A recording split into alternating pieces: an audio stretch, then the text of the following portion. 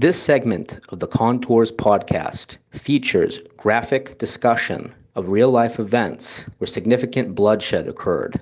These descriptions might be upsetting to some of our listeners. We ask that you be aware before you proceed.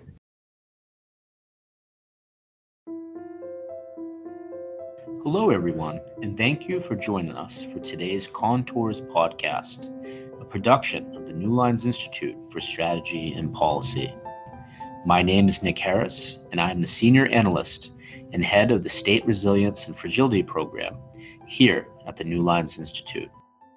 Today, we will have a special discussion on state resilience and fragility in Egypt and the future of the Egyptian state with two outstanding Egypt experts, Dr. Amy Austin Holmes and Mohammed Sultan. We will explore the intricacies of how the Egyptian government, led by President Abdel Fattah al-Sisi, is trying to maintain control over its population and territory, and the lessons that it learned from the Egyptian uprisings from the 2011 to 2013 period. To help us focus, we will be discussing the findings from what I believe is the best book on the subject, Coups and Revolutions: Mass Mobilization, the Egyptian Military, and the United States from Mubarak to Sisi, by Dr. Holmes. We will be using this book to guide our discussion because it is one of the most comprehensive works on the Egyptian state's response to the three mass uprisings it faced since 2011, and it provides keen insights into how the Sisi-led government could adapt to numerous pressures on Egypt's stability. In this book, Dr. Holmes develops a new framework for analyzing the Egyptian state apparatus and introduces the concept of a coup from below. By illustrating how the nature of the coup shaped the subsequent crackdown and resurrection of the military regime, her book offers insights into state resilience and fragility in Egypt and beyond. So, without further ado, I'd like to introduce Dr. Amy Austin Holmes to you all. She has a PhD from the Johns Hopkins University and is currently a public policy fellow at the Wilson Center here in Washington, D.C. Dr. Holmes previously served as a tenured associate professor at the American University in Cairo, where she lived through the uprising that overthrew Hosni Mubarak and led to Sisi's subsequent rise to power. During her decade in Egypt, her articles have sought to explain the role of military versus police defections in Egypt and Tunisia during the revolutions, why Egypt's military orchestrated the Rabaa massacre, Sisi's crackdown on civil society from Alexandria to Aswan, how analysts have contributed to the erasure of women from Egypt's revolution, how Egypt's Nubian minority has subverted state repression and gained concessions, why the loss of academic freedom in Egypt is detrimental to economic development, and how IMF loans to Egypt entrench corruption. Dr. Holmes' paradigm shift in research culminated in this book, Coups and Revolutions: Mass Mobilization, the Egyptian Military, and the United States from Mubarak to Sisi. I'm also truly honored to be hosting Mohammed Sultan, a one-of-a-kind expert on Egypt and the modern sociopolitics and security dynamics that motivate the Egyptian state. Mohammed is a human rights policy advocate and founder of the Freedom Initiative, a leading rights organization dedicated to the release of political prisoners in the Arab world. Mohammed holds a master's from Georgetown School of Foreign Service and a bachelor's of science in economics from The Ohio State University. In 2013, Mohammed was shot and detained amid a violent crackdown on dissent following the military coup. He began an open-ended hunger strike to protest his unjust imprisonment and inhumane detention conditions, which ultimately lasted 489 days. The Obama administration, urged by bipartisan members of Congress and international civil society, intervened at the highest levels to facilitate his release in May 2015. Amy and Mohammed, thank you for joining us for today's important discussion that has great relevance to U.S. foreign and national security policy. Amy, I'd like to start by asking you, and then I will turn this question over to Mohammed. So, Amy, the period between 2011 and 2014 was one of the most tumultuous in Egypt's modern history. So how did the Egyptian deep state respond to the challenges presented to it during that period? And how have those responses had lasting impact on Egypt's society?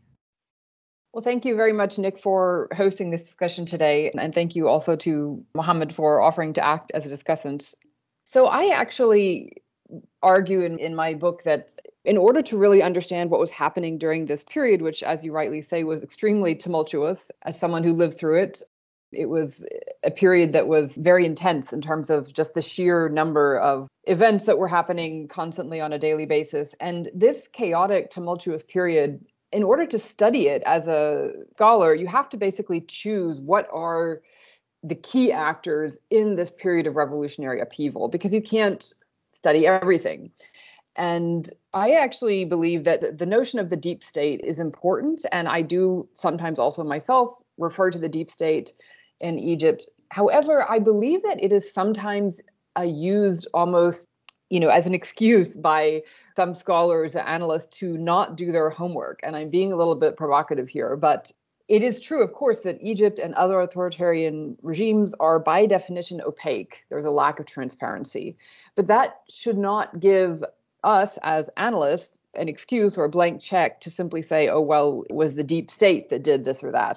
Really, what we have to do in order to be analysts is to look carefully at who did what, when, where, to whom. And that's what I've tried to do in my book, is to be as precise as possible in terms of analyzing these social forces. And I argue that in order to analyze the Egyptian state apparatus, because this was a revolution aimed at the state apparatus, that it's important to distinguish between what I see as tools of the regime and pillars of the regime. So this is my framework that I developed in the book.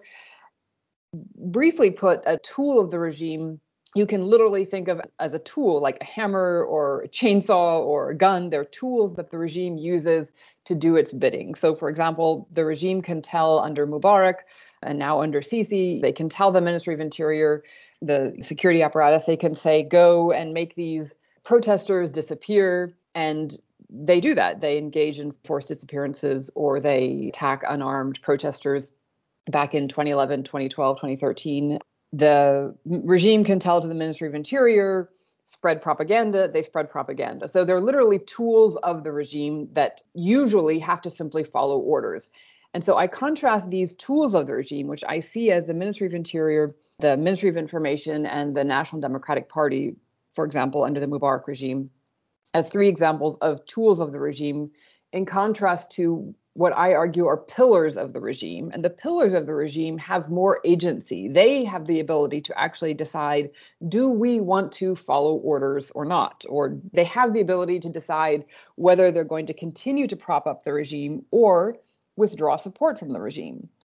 And so I argue that the four most important pillars of the regime under Mubarak, and until now, I believe, are the Egyptian military, the Egyptian business elite, the United States, because of our unceasing military aid to Egypt, the second highest amount of military aid in the world after Israel since the Camp David Accords. And then finally, the fourth pillar is the ordinary people, the citizenry, which can either acquiesce to the regime that's in power and decide that they are not going to protest or contest the ruler, or they can withdraw their support and, for example, stage these mass protests, the Millionea, as they're referred to. Those are four pillars of the regime who have the ability and have some agency in determining during this period of revolutionary upheaval, who I believe were the four most important pillars of the regime. And that's why I actually prefer this framework, because it's, first of all, more specific than just talking about the deep state. It allows for us to look at who did what, when, to whom. So some level of accountability for their actions, or at least to document their actions. And so that's why this is the framework that I put forward. We can maybe discuss later on. It may be that in the future, if, for example, the support that's coming from the Gulf, particularly Saudi Arabia and the United Arab Emirates, continues at this level, that perhaps they would have to be added as an additional pillar of the regime. And I would also just say that this framework, I believe, could be applied to other countries or to other cases of revolutionary upheaval. For example, if you want to analyze the revolution in Tunisia, I think it would also be helpful to look at what are the tools of the regime and what are the pillars of the regime. And perhaps instead of the United States being a pillar of the regime, perhaps it would be France, due to the historical ties between Tunisia and France.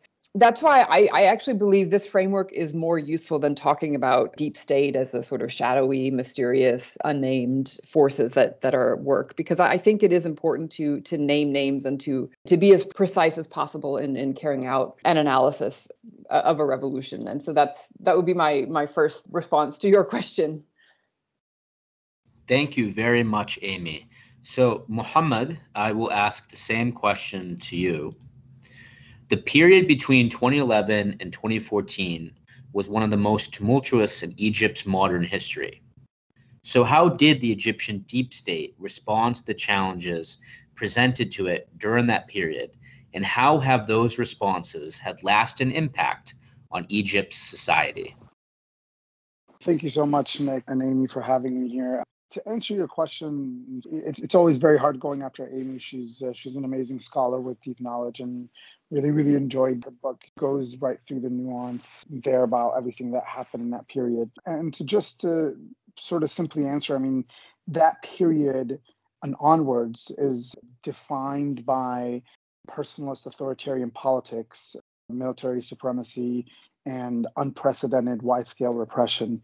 And it was about rebuilding that wall of fear that everybody talked about in the post-Arab Spring era. It was about rebuilding that ceiling of aspirations and hopes, where people whose hopes and aspirations from 2011 to 2013, there was no ceiling to them. People wanted somebody from the villages of Egypt can sort of aspire to be a parliament member, or maybe one day a minister or president, to the highest aspiration being not wanting to be extrajudicially killed or enforcedly disappeared or arbitrarily detained. And that has definitely paved the way for unprecedented repression that we have seen in Egypt. Definitely not compared to the Mubarak era, has surpassed it by a lot, but also in the Abdel Nasser era, which a lot of Egyptian dissidents remember as being one of the darkest eras in Egyptian history. But you look at Egypt in 2020, the Human Rights and Rule of Law Index for the Fund for Peace's Fragile State Index is 9.7 out of 10, which comes in third in the world after following Syria and Yemen. And so when you look at the way that the regime has started, and I was there for the Rabaa massacre, where 1,000 people, the military, the security apparatus, broke their oath of protecting the land and the people of Egypt and turned their weapons onto Egyptian civilians, unarmed Egyptian civilians, in an attempt to consolidate the military coup that had happened and killed over 1,000 people in broad daylight. I was shot in my left arm after a bullet nearly missed my head that day. And I spent 22 months in prison thereafter. And when you see that is how the deep state, the security apparatus that had been, and those pillars that Amy talked about, coming back full force, and having learned the wrong lessons from the Mubarak era, that a little bit of space will make it so that people demand more. And so the only way to do this is to govern with an iron fist, with brute force, and nip anything in the bud before it even starts, so that no momentum grows.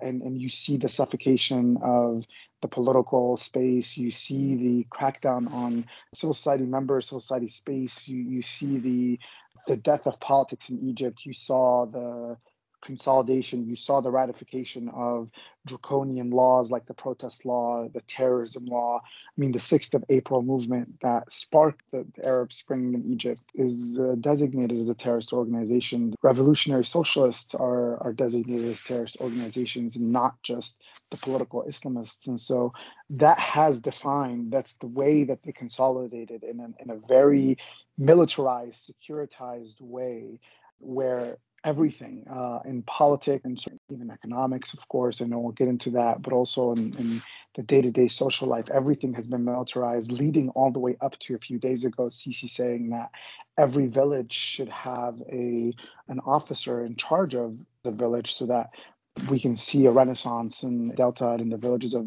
Egypt. And that is the perception, that is the perspective. The military and the security apparatus sees itself as the guardian of the state, and they don't play politics. It's brute force. And so this is what happens when you have a general who has admitted multiple times publicly that he's no politician, and ruling with the country with brute force the way he is. I mean, I think that's obviously, in addition to what Amy mentioned, that is how the deep state, the security apparatus in Egypt, has taken full control and monopolized both politics, the economy, and the social life in Egypt in an unprecedented way that I believe is going to lead to an implosion in the future. And so that's my long answer to your question. Mohammed, thank you very much. And I want to pull on the string that you have laid down for us, because you give us this very nuanced and also gritty perspective. Those period has shaped Egyptian society. And Amy, I want to turn to you, because in your book, you talk about this concept of a coup from below. And what do you mean by that? And why does it matter that we call it that? And in what ways has Egypt's coup from below shaped how the Egyptian public views building peace, stability, and prosperity in their country, especially now that we are the better part of a decade since that tumultuous period? The question of the coup from below is a notion that I developed because I felt that it was clear that even experts and people who had longstanding knowledge of Egypt, as well as American officials, Western officials, and in the European Union, for example, who had been following Egypt for a long time, they were confounded by the events, not just in 2013 when Morsi was overthrown, but already back in 2011. There was, I believe, just to give one example of how Westerners misread Egypt, the phrase that was chanted back in January of 2011 and February 2011 during the 18-day uprising that brought down Mubarak, the Geish wa Shab Eid Wahda, the army and the people are one hand.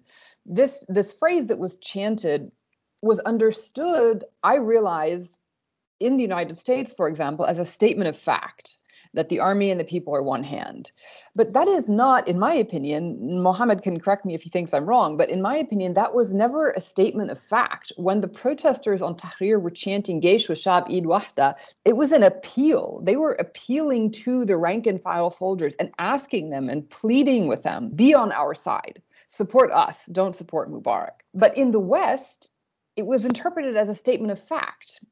And it was interpreted then as people came up with this idea of military defection. The Egyptian military defected from the regime. The Egyptian military never defected from the regime. I mean, they allowed Mubarak to step down in order to preserve the regime. And Mubarak didn't even ever leave Egypt, like Ben Ali in Tunisia. He fled the country. So Mubarak, I think, always felt that even after he stepped down, he was protected. He was protected by Tantawi. He was protected by his former military officers and by the Mubarak regime, which was still very much intact, even though he himself stepped down. Again, and this goes back to my analysis of the pillars, because the Egyptian military is a pillar of the regime and has agency, this is why protesters were appealing to them and appealing to the military and the rank and file.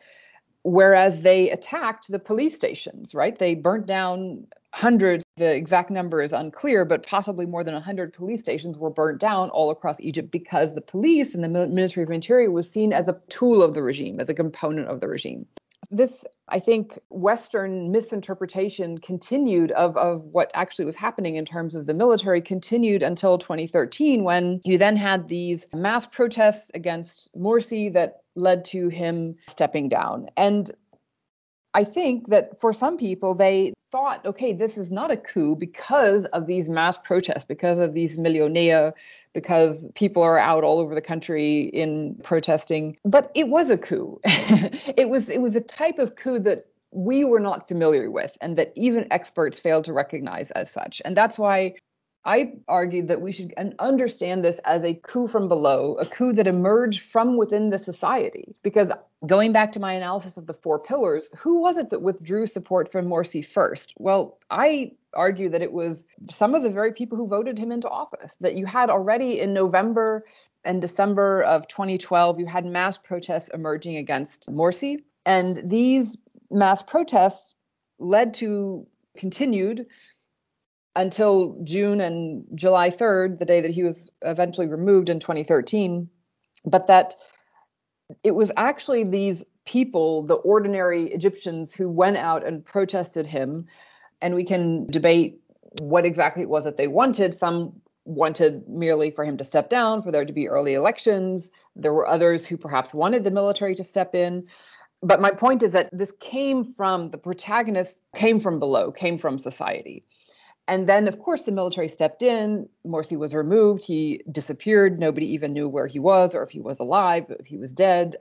But my point is that this confluence of bottom-up protests and top-down military intervention is best understood, I argue, as a coup from below. And this is important because it was a coup that emerged from society. The crackdown that followed also targeted virtually all of Egyptian society. So if we think of a counterfactual, if, for example, it had been like a small cabal of military officers who had decided, you know what, we're going to get rid of Morsi, let's step in and remove him, then I believe the crackdown that followed would perhaps not have been as severe because the instability was coming from this cabal of military officers. But because what happened in Egypt, it was these mass protests that really threatened Sisi and the military. It was not actually Morsi. I believe, and I know some people maybe disagree with me, but I actually believe that Morsi never threatened the military. The Muslim Brotherhood and Morsi were far too weak. He was in power for 1 year. He never represented a genuine threat to the military. What was threatening to the military were these millionaires. It was the fact that people were staging mass protests that were uncontrollable. Even if some of these mass protests did have elite support, and even if they were spurred on by elements within the deep state, they were not controllable because millions of Egyptian people are not marionettes. Nobody can control them. And this uncontrollable nature of the mass protests is what really threatened the regime. And this is why they turned against them as soon as Morsi was gone. First going after the Muslim Brotherhood, then very soon turning after secular left-wing activists, going after students who have no political affiliation, going after then the civil society crackdown, the NGO law, the laws suppressing freedom of the press, et cetera, et cetera. I mean, we can talk about that also later on, but this is why I believe that if we had had the proper vocabulary to describe what had happened, perhaps we in the United States would have decided to cut off military aid if we had been able to say, you know what, this is not a classical military coup, but it's a coup that's coming from within society in which the military intervenes, a coup from below. Then perhaps the US could have done what we actually had to do according to our own laws, which is to cut off military aid. And perhaps then the subsequent Rabaa massacre could have been prevented. Amy, I want to follow up very quickly because you've mentioned that the counter-revolution in Egypt took place in 2 phases since 2013. And that in many ways, your own life and career as a tenured professor at the American University in Cairo was impacted by this counter-revolution because you witnessed all these events in Egypt firsthand. Could you explain to us how you witnessed this counter-revolution and what it meant to you? I believed that initially, because I was in a very privileged position as a tenured professor at the American University in Cairo, an American citizen, that I was relatively protected compared to the vast majority of people in Egypt. And so I was able to conduct my research. I was able to travel throughout Egypt. I had applied actually for a grant to study specifically the crackdown on the NGOs, the non-governmental organizations in Egypt, which my university, AUC, had approved that I get the grant. They approved that I hire research assistants. I got IRB approval. They approved that I travel throughout Egypt. So I traveled, for example, to Alexandria, to Aswan, to Asyut.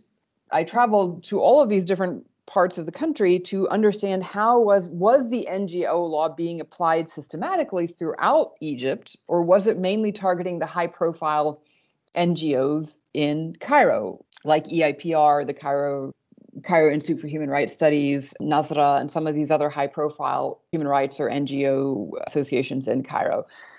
Everything that I did was approved by the American University in Cairo.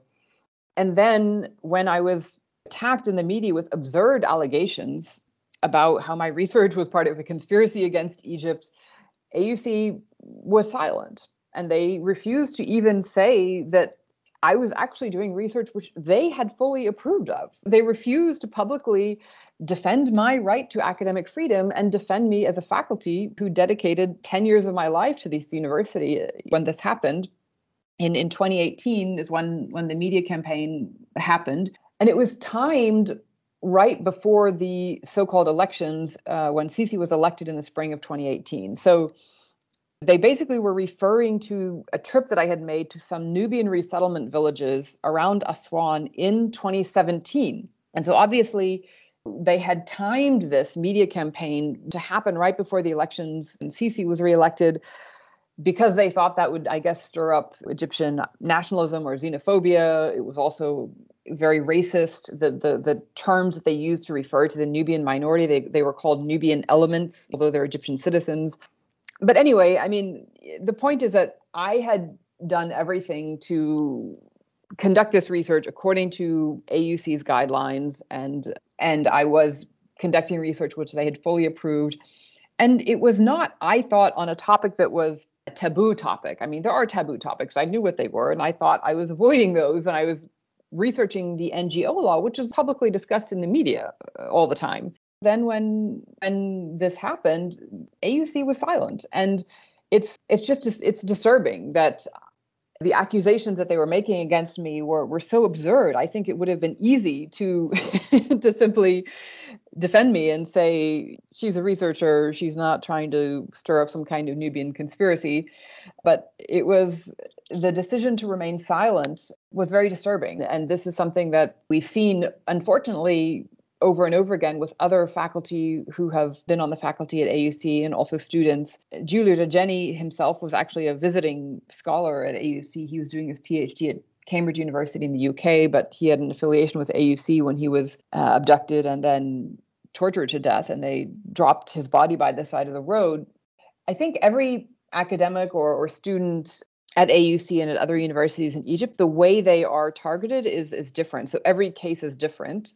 But the overall pattern is simply that even AUC, which I believe has more ability to defend academic freedom than any other university in Egypt, is not doing so, because the Egyptian public universities are really much more controlled by the state apparatus. With Sisi can appoint the president of every public university, he can appoint the dean of every faculty, whereas AUC has autonomy. Supposedly we have autonomy from the regime, and yet AUC is not using that autonomy to defend their own faculty or students. And this is what ultimately led to my decision to resign from my tenured position and not return to Egypt.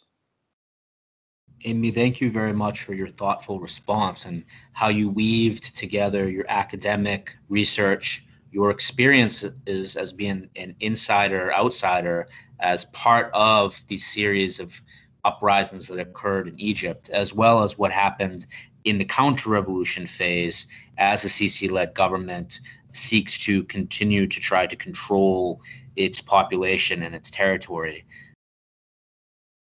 Mohammed, I want to turn to you. You had mentioned to us very vividly your experiences in this period of the uprising, how you were almost killed, how you were arrested and sent to prison for over 2 years. So I'd like to ask you, could you elaborate on your experiences? What were the pressures that led to your eventual release? And what has your experience been since then? With all of this very, very traumatic experiences that I went through, it's really interesting to know, like, I'm an Egyptian American. I grew up in the Midwest most of my life. I went down for the Tahrir Square protests. I joined the protests. I was there until Mubarak stepped down, and thereafter, a few weeks after. But I visited Egypt just occasionally. I had always had this dream, this far-fetched dream, that the Egyptian part of my identity would somehow, someday enjoy the same liberties and freedoms I enjoy here in the States. And I was naive. When I went and joined the protesters in Tahrir Square, but I didn't know anybody.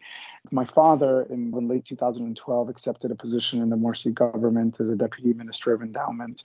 And around the same time, my mom was diagnosed with breast cancer.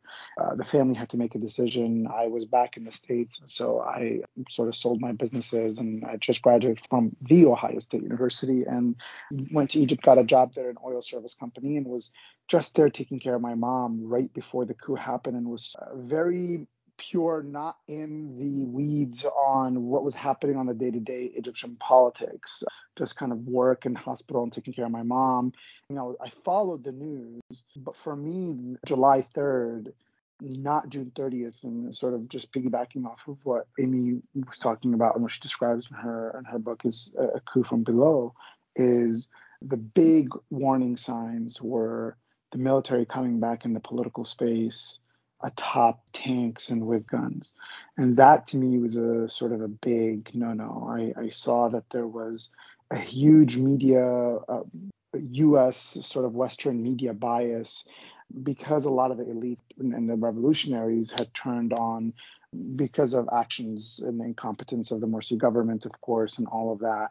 Seeing the perception having changed, I went down to the streets and I was like, let me go to these different protests and tweet. Very, very American of me, of thinking that I can be like the citizen journalist, that I can take out my phone and record what was happening or take pictures and tweet it out, leading all the way up to the Rabaa massacre. And there was two massacres that happened before then with the protesters in Rabaa that always go, just kind of were swept under the rug. The Manassab massacre and the Republic Guard massacre, where 130 and 80 people respectively died. And it was this prelude to what was going to happen, and this foreshadowing of what was going to happen, leading to the worst day of my life, for sure, even after gone what I went through. And it was 11 hours of being in a war zone where you were getting shot at from every direction, literally, from snipers in helicopters, from snipers in tall buildings, from police that were ransacking the place from literally every entry and exit point. There was no safe exit for 11 straight hours, where the smell of blood and tear gas that Egyptians have become so familiar with since 2011, and seeing cameramen from Sky News and from Al Jazeera take shots to the head as they were covering the massacre and right in front of me, and seeing just so much blood and death, running from death to death in broad daylight on camera as the world watched, and where 1,000 people got killed that day. And finally, after 11 hours, we were afforded a safe exit from everybody, whether you were a citizen journalist, whether you were a protester, somebody at the sit-in, whether you were someone who's protesting the coup or someone who is a Muslim Brotherhood or whatever it was. You had a British cameraman that got killed that day. Just, there was indiscriminate shooting for 11 straight hours to try and disperse, which they did. And then, because I had just moved to Egypt a few months back, I didn't know where to go. And so I went to my dad's house, and they came looking for my dad. I didn't find him, so they took me instead. And so this hostage-taking policy of taking family members to go at families is something that has existed from day one of the military coup, of this military regime. And I was arrested. And then they found out I was the same guy that was tweeting in English from these massacres, and been shot during the massacre, as I mentioned earlier. And I had to undergo this process where I had only been in Egypt for 5 months, and I spent 22 months, a little less than 2 years, in prison. Most of my Egypt experience is defined by prison, by hazing parties at every prison or police station that we went to, is defined by these arbitrary detention periods that are indefinite. They're supposed to be bound by 2 years, by the absolute lack of rule of law, by these politicized courts and judges that are just going through the motions, being denied the most basic right, medical attention, of access to your lawyers, access to your family, constant torture, where, at some point in the last 6 months of my imprisonment, I was placed in a solitary building, and not even a cell, where I was not allowed to talk to anybody for 6 months, and just all sorts of torture, light control, temperature control. Officers would slide razors and tell me to cut on my wrist vertically, not horizontally, exposing electric wires and telling me to hold it with both hands so I can end this, almost driving me to insanity. And I went on a long, open-ended hunger strike until I was released. I lost more than half of my weight. I was in hypoglycemic coma over a dozen times. I don't know how I'm still alive. I'm very grateful and thankful that I am. And there was an international campaign, of course, for my release at the time. And their bipartisan Senator McCain and Senator Leahy and others really pressed for my release, conditioned, put my name in the appropriations bill for the release of the $1.3 billion of military aid. President Obama intervened personally on my behalf multiple times until the Egyptians challenged the Obama administration and sentenced me to life after Sisi had promised President Obama personally that I would be released. And there was an ultimatum that was given to them at the end that if I was not released within a certain time, that the military attaché would get kicked out and all of that. And finally, I was released on May 30th, 2020. Having come back literally from a solitary cell where I wasn't seeing anybody, barely seeing sunlight, to being on a plane and being back home amongst family and friends was surreal. Freedom is the best feeling anyone could ever experience. I mean, coming to the White House, meeting with senior officials, meeting with Secretary Kerry and briefing him on the radicalization and the ISIS recruitment that's happening in prison, and how these people, after they've fully been radicalized, are released so that then they can continue this, feeding this need for the military to continue to crack down, because these terrorists, people are getting radicalized and they're getting out and blowing shit up, and you need more military assistance and more diplomatic support so that you can continue fighting terrorism. This vicious cycle where you're eliminating all reasonable dissent from the middle, basically anything that's middle of the road, where you're left with two extremist ideologies. One is a military regime and another is Islamic terrorism or whatnot. And you see extremes both need each other, and seeing that, witnessing that firsthand, where ISIS recruiters would come into my cell where I was not allowed to talk to anyone, but they would come and talk to me, try to talk me out of my nonviolent hunger strike and resistance of basically saying this stuff doesn't work. The world only understands might. And with them both having so many similarities, these two extremes, and seeing that firsthand, of being a victim of one and trying to be recruited by the other, and sticking to just trying not to have my ideology, my way of thinking that I grew up with in the US, not be altered in any way. And then trying to take that after prison and trying to advocate on behalf of other people who are in prison, both in Egypt and in Saudi and other places, and seeing how much the regime has now continued to use, escalating in the tools of repression that they have used. And as Amy mentioned, it's not just against political Islamists, but across the board, and using religion in the same way that ISIS and these guys use religion to give cover to this repression, having their own religious scholars give these fatwas, sentencing people, mass sentences to death for people who their only crime is political participation. Their only crime is having been part of the revolution, demanding more, demanding that they have a voice. People who participated in governments, from people who have protested. Ahmed Doma, who protested, who's an activist who was very, very much against the Muslim Brotherhood, was the leader of the protests against them, is languishing in prison for years. And their only crime is just being part of the revolution, the initial revolution. These tools of repression get tested on the Islamist lab rats. And when, of course, nobody has sympathies for political Islamists because of their rhetoric, because of, whatever. They test these tools of repression on Islamists. When there is no pushback, international pushback on this, they then expand it to civil society members. And then when there's some pushback, but not, they then apply across the board, across their population. And you see this, you see the extension of this now. And I'll end with this very interesting case of the Juhayna CEO and their chairman, father and son, who have donated millions of dollars to the Tahya Masr, the Sisi's sovereign wealth fund, his own personal one, his own slush account, just to stay afloat as businessmen, where a military company tried to compete with Juhayna and it failed. They were then pressured to buy out the competing company from military officers at an inflated price. And when they disagreed about the price, they imprisoned the father on terrorism charges. So using the same tools of repression, the same laws, draconian repressive laws that exist, that were used against political dissidents, now against people that are competing with them economically. Then they went to the son, the CEO, and they told him, do you want to buy? And he said, are you going to release my father? And they said, no, this is so that you don't go to prison. And so when he refused, he's now in prison on terrorism charges. And this is where this case, my case, other cases, so many literally hundreds of thousands of other cases where, in my post imprisonment, seeing all of this, seeing how these tools of repression that the military regime has used and is applying across the board to control its population. It's a sad reality that we're living in, and I do hope that the U.S. government uses whatever leverage it has and won't have for a very long time to try and mitigate some of the damages that we're going to see that are going to have very, very long-term effect on Egypt and on Egyptians.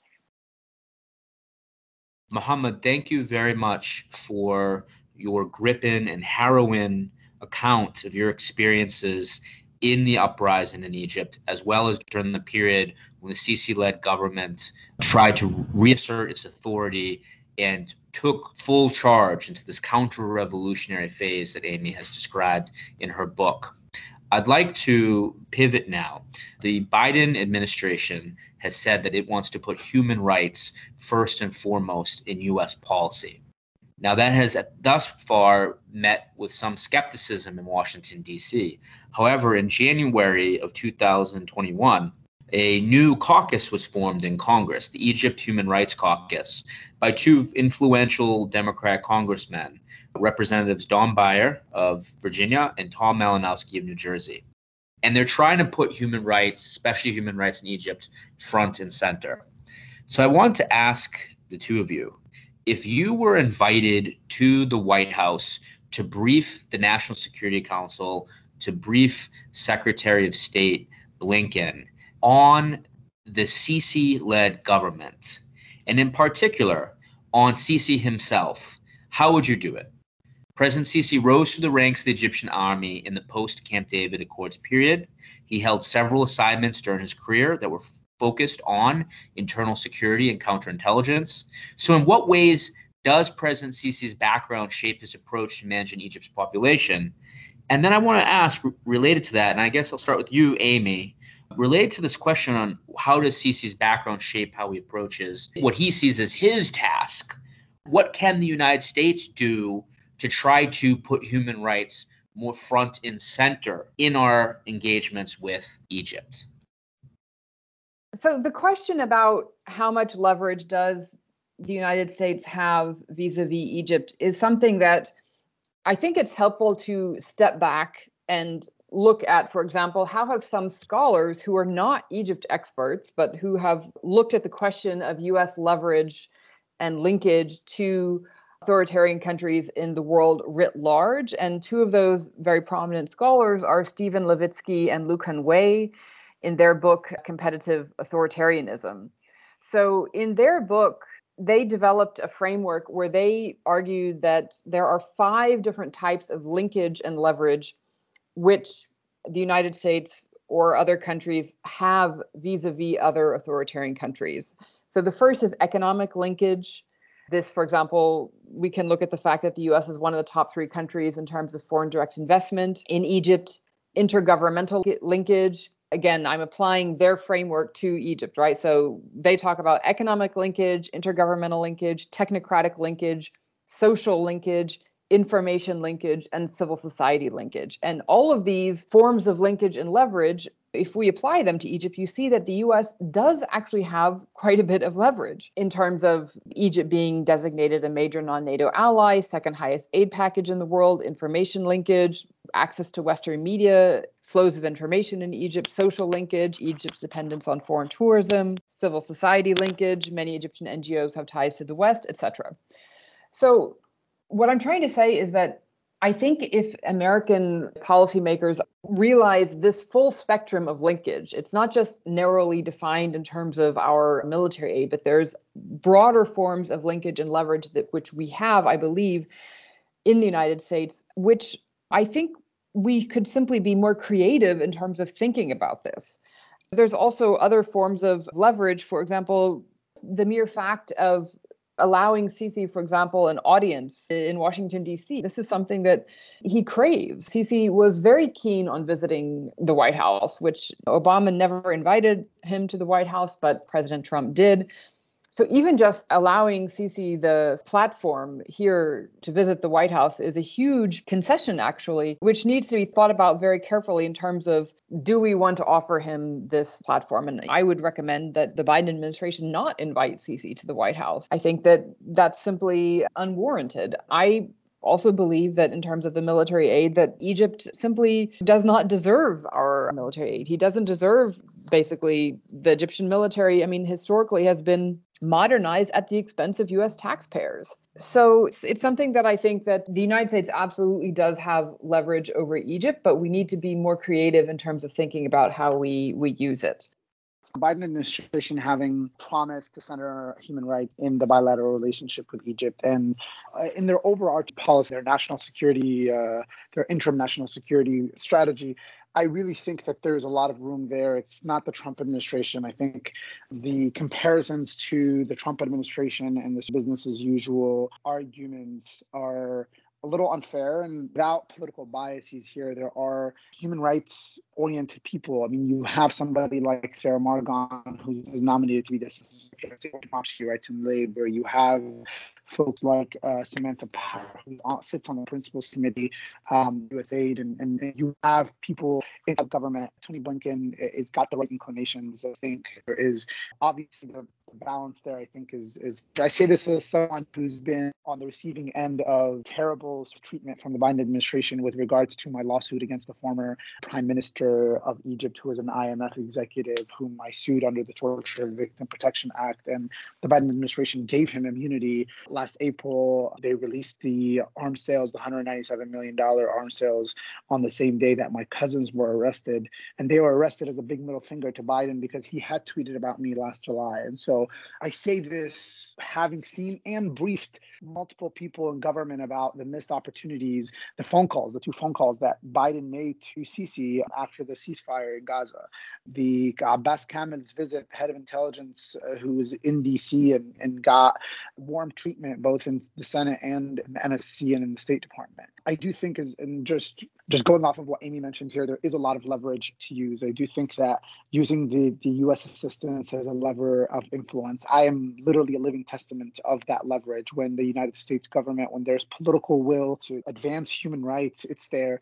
I do think that there needs to be a bigger acceptance and realizations of how this military regime uses bully diplomacy to advance its policies, how they forum pick between different agencies and play on the lack of synchronization and the separations of power between the Congress and the administration and the different agencies that deal with them, whether it's DOD, the intelligence community, or the State Department. So I do think that, and I think that the administration is on the right track of speaking in one voice with all of the different agencies saying the same things about human rights, ensuring that they are using all of the leverage and not allowing the Egyptians forum pick to sort of get away with all of the repression that they get away with. I do think that we have an opportunity here in the next few months to see what the administration is going to do with regards to the $300 million that are conditioned on human rights. They have to make a decision on here before September 30th. And Egypt has not made any human rights advances. Quite the contrary, they just sentenced 12 people to put 12 people on death row on final imminent executions that can happen any day. They have summoned Hussam Bahgat, who's the most prominent human rights defender in Egypt, after meeting with Blinken. I mean, over some stupid tweets. Ziad Al-Alemi, who's a former parliament member. You have sentencing the TikTok girls to 7 and 10 years in prison over literally using TikTok. I think that those are the signals that the Egyptian government is going to look for. They're going to see how much the U.S. government is actually putting its weight behind these promises. I do think that speaking publicly and privately about the importance of an open political environment and ending the human rights abuses is very good. But I think one way to also do that that's very, very effective is seeking accountability. There has not been a single person, official, that has well-documented human rights abuses that has been held accountable. We have tools at our disposal. We have sanctions. We have the Global Magnitsky Act. We have the Khashoggi policy for transnational repression. We have even the Levinson Act has some sanctions in there. There are some real accountability measures that the U.S. government has to use to at least end the patronage system that exists within Egypt and the reward system for human rights abuses. And lastly, and Amy alluded to this a little bit earlier, as the Gulf money to Egypt starts drying up with global economic situation not going in their favor, the Egyptian government will have to either turn to the international financial institutions as it has, the IMF and the World Bank, or to the Chinese. And they're trying to do a little bit of both. But when the Egyptian regime comes to these international financial institutions, of which the United States is one of the biggest donors, ensuring that there are democratic benchmarks, that there are human rights conditions, that democratic governance benchmarks, but also some transparency and anti-corruption conditions, I think will be very, very important. There's a lot to do there. The U.S. government has a lot, and the Biden administration has a lot. There's a huge Egypt Human Rights Caucus in Congress to ensure that it is holding up the administration to its promises, ensuring that it is a congressional watchdog and making sure that it's playing its part. And I think the Egypt Human Rights Caucus and other members of Congress who are joining the caucus is growing at the moment. And so we'll hopefully ensure that they hold the Biden administration accountable. Thank you very much, Amy and Mohammed, for your thoughtful responses, both in terms of analyzing how President Sisi approaches his policies towards controlling Egypt's territory and its population, but also on the ways in which the Biden administration can think about putting human rights at the center of the table of U.S.-Egyptian relations. I'd like to close our discussion by pivoting a little bit to the realm of domestic affairs inside the United States. Amy, you've recently talked about how your notion of a coup from below can actually be applied to the case study of the assault on the U.S. Capitol that occurred on January 6, 2021, and that it can actually be understood as a coup from below. You wrote about this in a foreign policy op-ed. So could you elaborate to close out this discussion on how you would apply the concept of a coup from below to what occurred on January 6th, 2021 at the U.S. Capitol? Sure. So in this short piece in foreign policy, I built off of a debate that had already started, basically where the question was, so is what happened on January 6th here in Washington, D.C., was it a coup attempt or not? And it was framed as a yes or no question. So was it a coup, yes or no? But again, here the problem is that framing the debate as a yes or no question actually prevents us from understanding the reality, which is often messy. And so in this piece in foreign policy, I was saying that this is essentially Trump in many ways, I think, was following the playbook of Sisi, who he described as his favorite dictator, in calling his supporters to march on the Capitol and to intervene to prevent the peaceful transfer of power. Of course, this attempt failed. All 10 living secretaries of defense had written op-ed prior to January 6th where they were calling for the importance of a peaceful transfer of power. But I argued in the op-ed that there were 3 reasons why I think in the United States we failed to recognize the possibility even of a potential coup happening in the United States. First, I think the simple fact that military coups and other forms of contentious politics, such as social movements or revolutions, are sequestered into different academic subfields. And this makes it difficult to understand how a protest movement can evolve sometimes into a coup. Second, I think racial bias in the United States has led both scholars and government officials to underestimate the threat from white protesters, even when they espouse openly extremist views.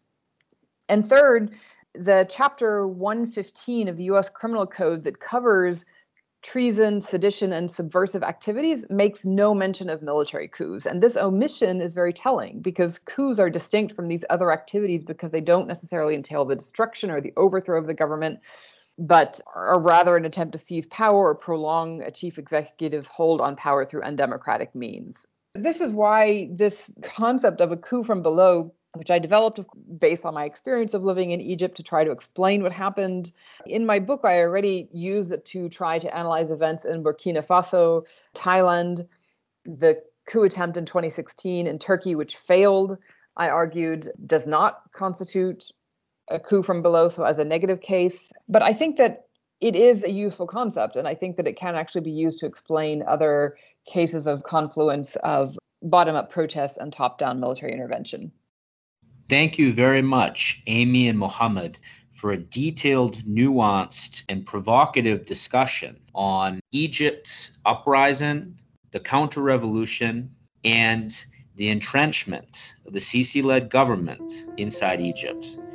We'll continue to monitor events as Sisi stands sentinel in Egypt and the impact that has on U.S.-Egypt relations. Thank you.